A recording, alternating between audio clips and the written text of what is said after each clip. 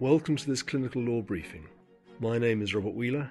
I work in Southampton as a children's surgeon and clinical lawyer, and hope this podcast concerning a legal aspect of clinical life will interest you.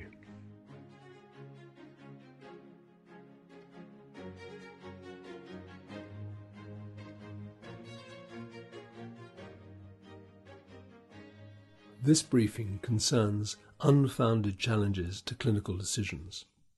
Mr. R.S. was in his middle age when, in November 2020, he suffered 45 minutes of cardiac standstill. 5 weeks later, he remained in a coma. All involved in his case accepted that he would never recover beyond a low-level, minimally conscious state. Mr. R.S. was born in Poland and raised as a Catholic. He moved to England 17 years ago, married, had 3 children. Since his marriage, a deep rift had developed between R.S. and his mother and siblings and niece, his birth family.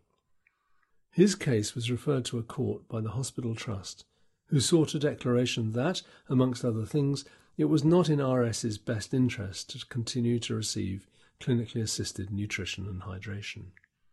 This application was supported by his wife, who told the court that her husband would not want to live in his current condition. She recalled him saying that he would not want to be kept alive if he was beyond saving. The application was opposed by his birth family, their opposition largely founded in R.S.'s religious faith, his previous adherence to the tenets of Catholicism, and their relevance in these circumstances. They asserted that the preservation of his life would outweigh all other factors in R.S.'s thinking. The court placed much greater weight on R.S.'s wife's evidence, not least because she had known him so much better than anybody else. The judge did not accept that R.S.'s religious beliefs were misrepresented by his wife's evidence, and it did not follow from his beliefs that he would wish to be kept alive in a coma or a vegetative or minimally conscious state. Accordingly, the court made the declaration sought by the Trust, and the hospital then withdrew clinically assisted nutrition and hydration, commencing palliative care to maintain R.S.'s dignity and ensure there was no unnecessary suffering.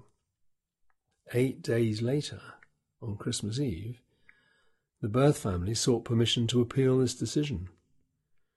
No challenge was made to contend that the judge's decision was wrong, or to the medical consensus agreed between the Trust and the birth family's experts on prognosis. The core submission was that the decision was unjust because there had been insufficient judicial inquiry into the influence that R.S.'s Catholic faith would have had on how he would have wanted to be treated. Although the new court found no arguable case that the original judge's decision was unjust and refused permission to appeal, the following day the birth family, having exhausted English legal avenues, applied to the European Court of Human Rights. This was refused. A further application to the Court of Human Rights was made 4 days later, and again refused. This legal manoeuvring was not victim-free. Each time further reference was made to any court, the original declaration to cease R.S.'s nutrition and hydration and commence palliative care was reversed, albeit temporarily. Following these first 4 applications, the birth family arranged for covert video filming of R.S. in hospital, obtaining 3 minutes of footage, duping his wife into claiming that the purpose of their hospital visit was to say goodbye. They also arranged for medical evidence to support the contention that R.S. might yet recover and that he should be moved to Poland for further treatment. The evidence to support this proposal was given by a doctor who had never seen any written clinical records, nor spoken to any member of the clinical team, seen any imaging or EEGs, examined the patient, or read any previous judgments referring to R.S. The judge felt unable to place any weight in the resulting report and held that there was no basis to change his original decision. He unhesitatingly rejected the suggestion that R.S. should be moved overseas, for several good reasons. The legal story appears to have closed after a final hearing of the Court of Appeal, where the birth family sought to overturn the previous decision. The Court of Appeal found no flaw in judicial reasoning and deplored the disrespectful, underhand duplicity employed by the Birth family in obtaining covert video recording. The court re-examined the Birth family's medical evidence and found that it, and the court's words, lacked every characteristic of credible evidence, rejecting it as effectively worthless.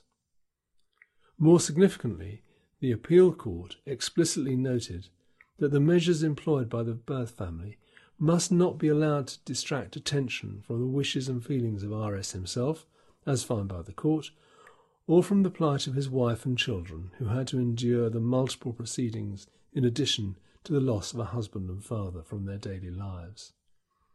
In the concluding words of Lady Justice King, "It is difficult to imagine a greater assault upon the dignity of this man, to have had his clinically assisted nutrition and hydration withdrawn and reinstated on 3 separate occasions.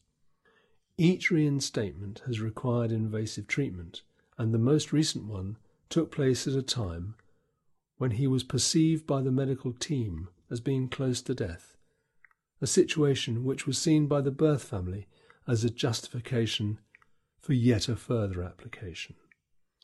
It is the responsibility of the court to ensure that RS's best interests are not prejudiced by continued, unfounded challenges to lawful decisions."